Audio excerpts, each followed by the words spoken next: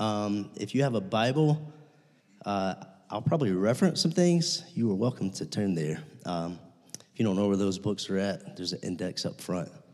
It's okay to use. That's good. So I'll only have some passages on the screen today. But let me start like this. Today we're talking about the advent of joy, the arrival, the coming of calm delight. Joy, unlike happiness, is not dependent on the lining up of just the right circumstances. In fact, a person can have joy in the midst of great difficulty. Happiness says it can't get any better than this. Happiness says, I wish this could last forever. Happiness says, this is the best day ever. This is the best vacation ever. On the other hand, joy says it's good, even if it doesn't appear to be good. It's good because this is not the way it'll always be.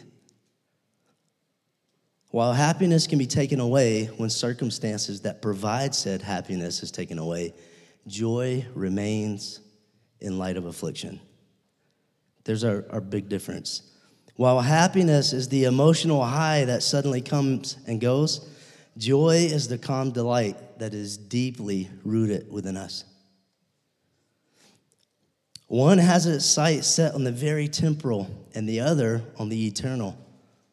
One on the quick fix or quick satisfaction and the other on the hope that cannot be shaken by this world. Amen. The object of your hope and worship has direct bearing on the joy you experience. I'm going to say that again. The object of your hope and worship has direct bearing on the joy that you experience. Man, so thank you for singing that this morning, Behold Him. Man, that is true. You're just not feeling it, guys, and you almost can't even sing it. How awesome to be surrounded by people who still do, right? There's coming a day when joy will be unhindered. Can I get a hallelujah? There's coming a day when joy is going to be unhindered, guys, not obstructed with the present fallen world. There's coming a day when it will be complete and full in the presence of God. That's Psalm 16:11, by the way. In your presence, there's fullness of joy. You can look at this if you want, but take Luke 6, for example. Just something that Jesus said for a quick one. Luke 6, 22 and 23. How is it that there is temporal, present, and real hardship, while at the same time a present, joyful expectancy? This is what Jesus said. Blessed are you when people hate you, and when they exclude you, and when they revile you, and when they spurn your name as evil on account of the Son of Man. Rejoice in that day and leap for joy, for behold, your reward is great in heaven. That didn't make any kind of sense, right?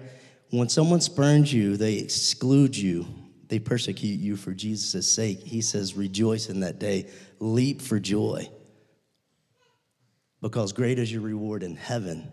There's coming a reward. Dance for joy now. That's crazy, right? It's a very different definition for happiness, right? Happiness would say, let's do without all that and just enjoy the emotional high. So where does joy come from? Where does this kara come from? Well, if we take God at his word, then we should understand that joy is a byproduct of the Spirit's presence in us. This is Galatians 5, 22 and 23. It describes the fruit of the Spirit as love. You guys could probably quote this. I don't think I can anymore. Love, joy, peace, kindness, goodness, faithfulness, gentleness, and self-control, right? So joy is a byproduct of the Spirit's presence within you. That's where it comes from. Paul actually says it this way in Romans 14:17. For the kingdom of God is not a matter of eating and drinking, but of righteousness and peace and joy in the Holy Spirit. That's the kingdom of God. Let's take a moment to think about the circumstances surrounding the good news of great joy which arrived in Luke 2, what James read for us. There were shepherds in a field watching their sheep by night in a region close to Bethlehem where Jesus was being born. I mean, this whole scene is joyous. In Bethlehem, there was no room for Mary and Joseph in the inn. They had to have Jesus in a barn among the animals. And when he was born, what did they lay him in? A what? A manger, a feeding trough. Right? Sounds joyous, right? I think it's amazing that when this message was given, this was the circumstances that was happening. By the way, this great, grand announcement, it was for all people, but did it come to all people? Or did it come to a few local, dirty shepherds that were nearby? Right? You would think it would be a much grander thing to come to these guys, this much joyous occasion. So that was the circumstances surrounding this. The announcement given by the angels to the shepherds in Luke 2:10 says, "Fear not, for behold, I bring you good news of great joy that will be for all the people." So what is this good news of great joy that's for all people? Well, the angel continues telling the shepherds, 2:11, says, "For unto you this day in the city of David a Savior." Unto you is born this day in the city of David a Savior, who is Christ the Lord. The good news of great joy for all the people is that a Savior has been born. The promised one had come. That's it.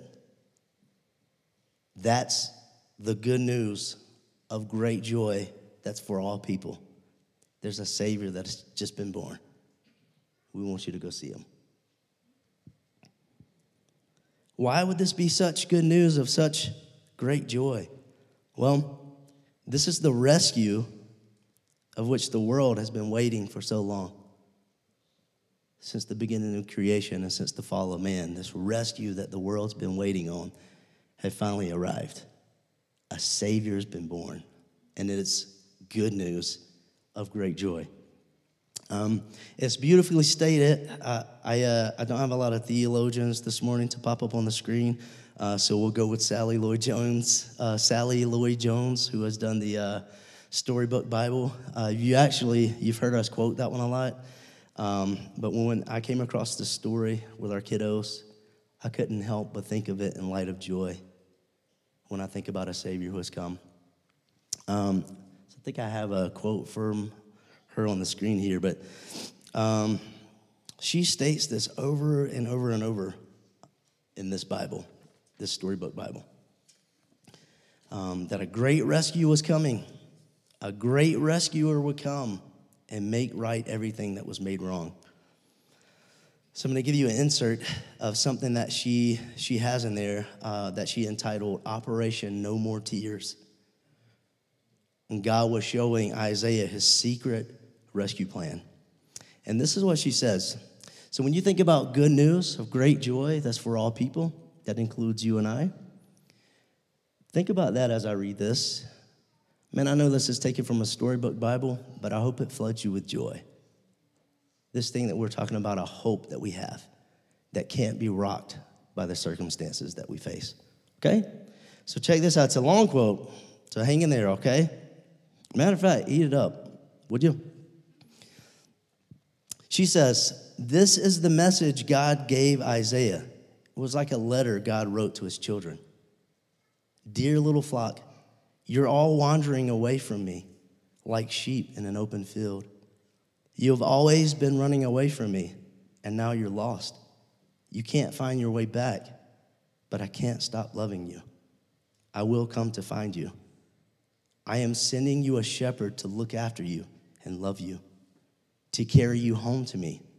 You've been stumbling around like people in a dark room, but into the darkness, a bright light will shine.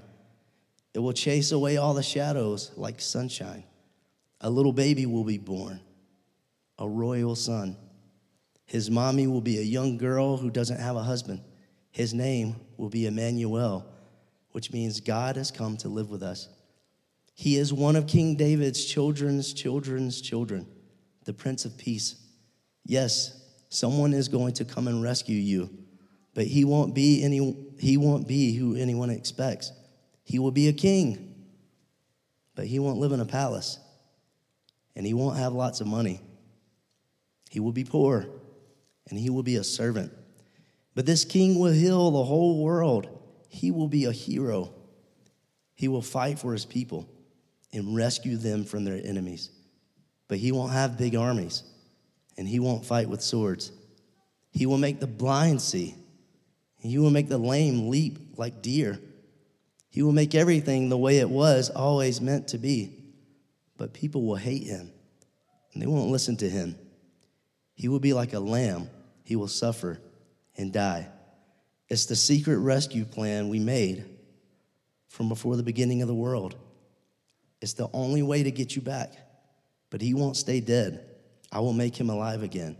And one day, when he comes back to rule forever, the mountains and trees will dance and sing for joy. The earth will shout out loud.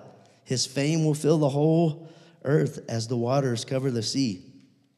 Everything sad will come untrue. Even death is going to die. And he will wipe away every tear from every eye. Yes, the rescuer will come. Look for him. Watch for him. Wait for him. He will come. I promise. Man, that's awesome. I don't know what in the world you're going through, or if you just came a couple weeks before Sunday because it's our routine. Let me tell you something. You have a rescuer. You have a Savior. Those words right there are meant to light us up with great joy, because this is not the way it will always be. This is where our excitement and joy comes from. And so, man, I just pray that that resonates with you. So this salvation had come. This good news of great joy for all the people, it had arrived. The same joy that waited in expectancy for a Savior then is the same joy available to us now through faith in Christ Jesus, our Savior. Salvation from Christ, the Lord, is access through faith. This was God's plan from the beginning. Jesus brought great joy in himself as he came to rescue people from their sin. It is through faith that we experience joy. Peter, speaking of Christ, says that though you have not seen him, you love him. Though you do not now see him, you believe in him, and you rejoice with joy that is inexpressible and filled with glory. You didn't even see Jesus now, but you believe in him. And you're filled with this inexpressible joy. You should know that when Peter said this, it was in the same breath that he said, you guys are going to be going through various trials. I don't know if you're like me, but we have this available to us now. I do a word search when it comes to the Bible. And in particular, you could do that, the New Testament, with joy. Rarely do I ever see joy happen without affliction. It's the craziest thing. And here Peter's like, man, you're going to be faced with various trials, and at the same time, you're going to have inexpressible joy that you can't even put into words because your hope's in the right spot. Paul, in praying for the Romans, he asked for the following. He said, may the God of hope fill you with all joy and peace in believing, in your faith, in believing, so that by the power of the Holy Spirit you may abound in hope. How many of you guys are runners in here? You like to run? If you raise your hand, you're a weirdo. I'm just kidding. Does anybody like to run for real? Put you on the spot? A couple. Okay. All right. I don't. I see illustrated in the way I run joy trials, hope. So don't make the mistake to think that I'm a runner, because I'm not. I don't know, man. I don't know how people do like running. That's crazy. But when I do, I intentionally focus on something out in the distance. You guys with me on that? Like you're running, and you're not looking at where you're at. You're looking at where you're going. You're like, man, if I could just make it to that point. And if you're running past that point, you get a new point. Once you get to that point, you're like, man, I just need to keep running. I need to keep focused, right? I can see it, and I'm on my way to it. This is my motivation to keep on running, even when I'm winded and my muscles want to give up, right? Want me to take a break. I struggle, but I have focused struggle. I know I will not run forever. There is a destination. Even if I'm running and I turn, I need to find a new spot. I redirect my attention, and I keep running. This is what my personal joy might look like. Jesus has come, and he is coming again. And here we are, right in the middle of that wait, that living in the embrace between the now and the not yet. Here we are, folks. And so we look ahead, knowing what's to come. And that joyfully motivates us to live in the moment, struggle and all, knowing that what we are facing is not forever. There's a destination. And here's another phenomenal part. This running illustration can and should absolutely include us pointing others to the same point of focus that's helping us to run. We're not running alone.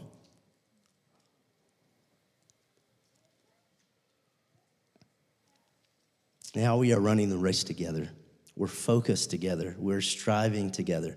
Kind of like what Paul says, Philippians 3:13 and 14. He says, brothers, I do not consider that I have made it my own, but one thing I do, forgetting what lies behind and straining forward to what lies ahead, I press on toward the goal of the prize of the upward call of God in Christ Jesus. He says in 2 Corinthians, we do not lose heart. Though our outer self is wasting away, our inner self is being renewed day by day. For this light, momentary affliction is preparing for us an eternal weight of glory beyond all comparison, as we look not to the things that are seen, but to the things that are unseen. For the things that are seen are transient, but the things that are unseen are eternal. So great joy has come to you in the person of Jesus. He is your Savior. That's my prayer this morning. If it's not true of you, this is a decision you can make today. But he is your Savior, your rescuer. Joy is experienced through believing in Christ, your Lord. But joy is also experienced through seeing others believe. And this is the appeal that I want to make to you guys this morning as you traverse on this faith journey. You and I play a role in the joy of others. Do you realize that? You and I play a role in the joy of others. We both experience joy through the faith of others as well as assist in that joy that others have. We experience joy between the now and not yet as we see others walk with Jesus. Between his already having come and his imminent return, we have the pleasure, while suffering, of pointing others to Jesus. And there's several passages that I could have picked to do this, but for sake of time, I kind of broke it down to one, and it's out of 1 Thessalonians, and this is the one you can turn to because I'm going to reference a couple of passages, and I'm going to get to chapter 3, but if you guys have a Bible and you turn to 1 Thessalonians, I'll mention a couple of passages in here. But man, this is a passage that keeps resurfacing for me. And it may not be your typical go-to for an advent of joy. But the more I see it, the less likely it is to pass unnoticed when on the topic of joy without giving it consideration. And one big factor is the way that Paul relates with the Thessalonians. It's amazing. Go back home and read through this again, just the relationship that these guys have with one another. But in this book, in this letter, you're going to find a mixture of the presence of suffering and rejoicing. Suffering and rejoicing, affliction and joy. They both go together hand in hand. And Paul didn't want to be a burden to these guys. He wanted to be a witness. So you'll see in 1:6, Paul says, you guys became imitators of us and of the Lord, for you received the word in much affliction with the joy of the Holy Spirit. You received the word of God in much affliction in the joy of the Holy Spirit. That's that hand in hand there. You received the word, you believe in Christ in much affliction with the joy of the Holy Spirit. 1:8, it says, your faith in God has gone forth everywhere. Chapter 2, verse 2, Paul said, though we had already suffered and been shamefully treated at Philippi, as you know, we had boldness in our God to declare to you the gospel of God in the midst of much conflict. And he continued in 2:14, you, brothers, became imitators of the churches of God in Christ Jesus that are in Judea, for you suffered the same things from your own countrymen as they did from the Jews. There's a lot of affliction, and yet there's joy. A lot of conflict, a lot of suffering. It was during their separation from one another that Paul, his companions, and the Thessalonians, he told them, I think this is chapter 2, verses 17 through 20. Kind of a highlight here. Since we were torn away from you, brothers, for a short time, in person, not in heart, we endeavored the more eagerly and with great desire to see you face to face, because we wanted to come to you. I, Paul, again and again, but Satan hindered us. And listen to this, guys. And Paul tells them, he says, what is our hope or joy or crown of boasting before our Lord Jesus at his coming?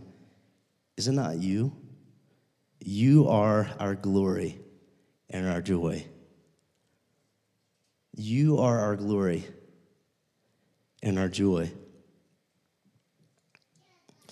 You guys remember, I said this before when I was talking about Philippians, but Paul made this statement to the Philippians. He had already told them that his greatest desire was to depart and be with Jesus, because that was a very much better for him. But he knew he would remain for them or with them for their progress and joy in the faith.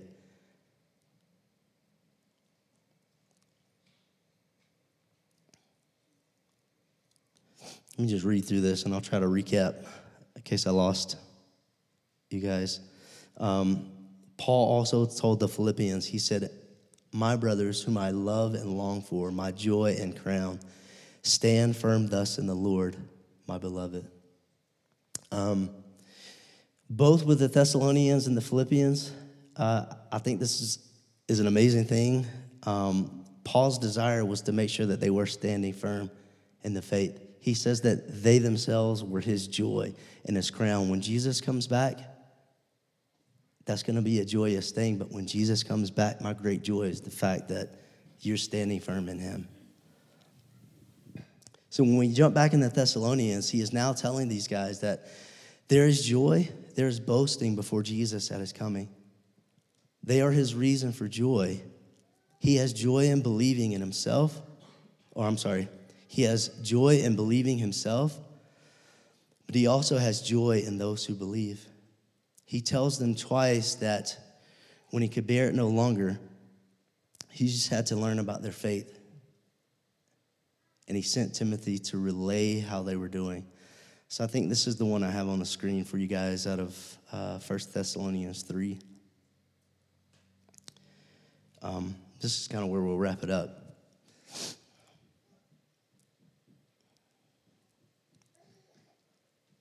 So listen at Paul's exchange here with these guys, knowing their relationship, knowing that there has been suffering and affliction.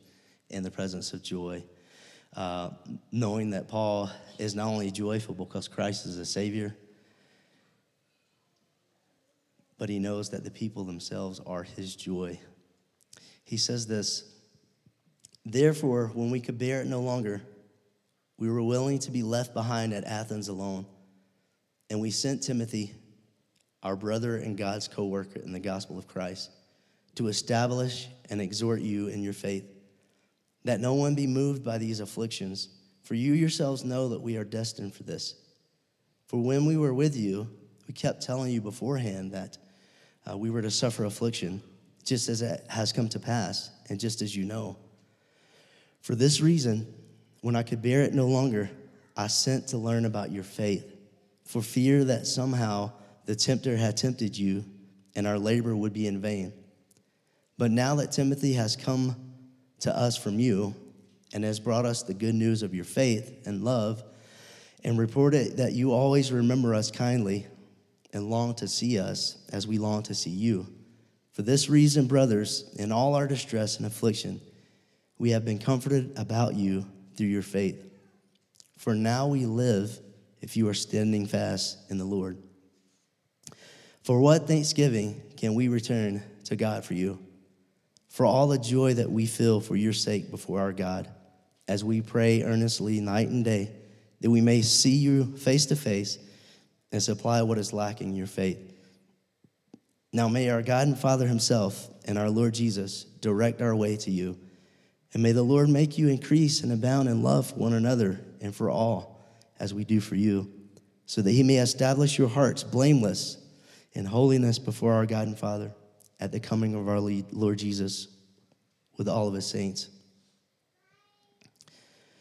So a couple questions to ask you guys from that particular passage. Now, I think this is what keeps us going and motivates us for joy. Whose faith can you be concerned about? Because you guys have joy. We have joy through Christ being our personal Savior. But who is around you? Whose faith can you be concerned about? Who will you establish and exhort in the faith? And are you comforted in whatever affliction you're facing because of another's faith?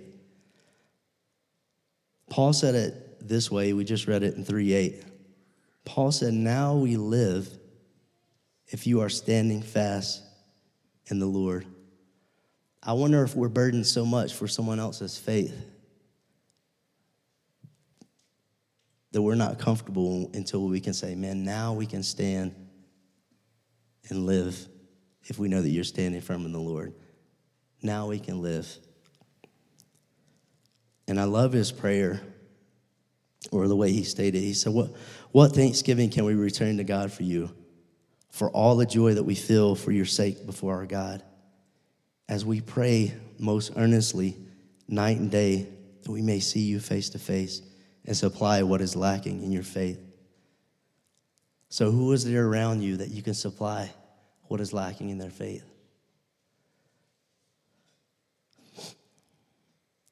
Now may our God and Father himself and our Lord Jesus direct you, and may the Lord make you increase and abound in love for one another and for all, as we do for you.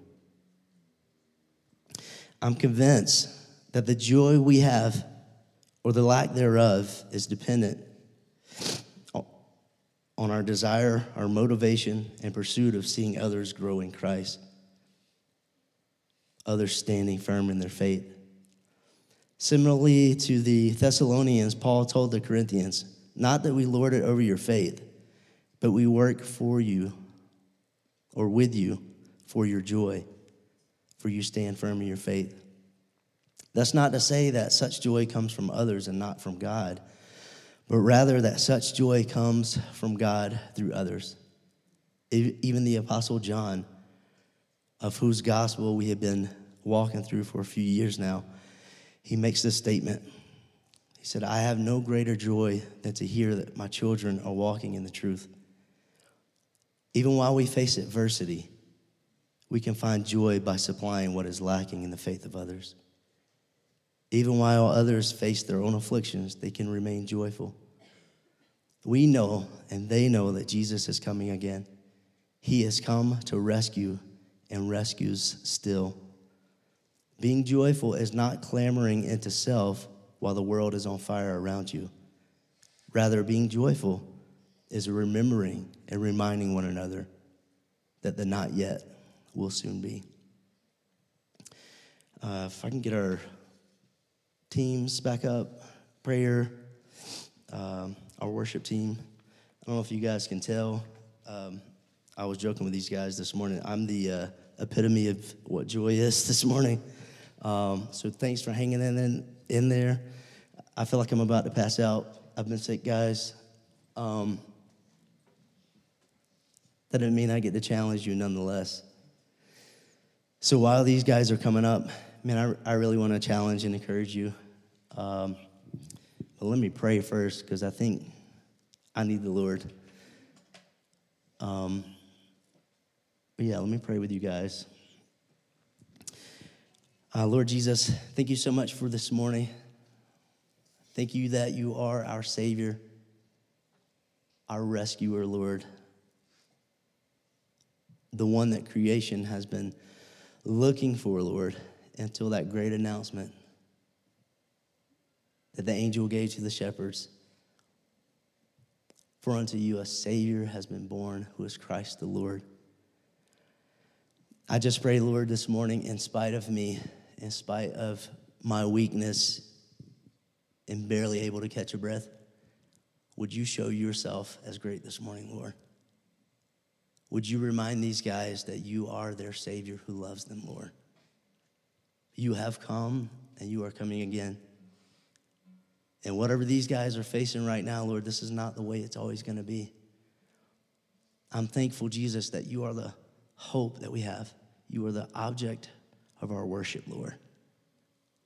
And because of that, Lord, we have a joy that is unshakable, Lord, and that cannot be removed. This calm delight, Lord, that's deeply rooted within us. And Lord, I pray that we would not only have joy in us, Lord, but that it would spill over into the lives around us. As much as these guys could catch me speaking this morning, Lord, or lack thereof, Lord, would you just lay on their hearts this morning, Lord, those people that are around them, Lord, that they have much of a heart like that with the Apostle Paul, where he would be able to say that we are for you. We're not lording over your faith, but we are workers for your joy. And so this morning, Lord, would you just bring someone to mind, to their hearts, someone that they could come alongside for their progress and joy in the faith. But Lord, thank you so much for the joy that you give us. Thank you for loving us like you do. You are amazing. In your name we pray, Jesus. Amen.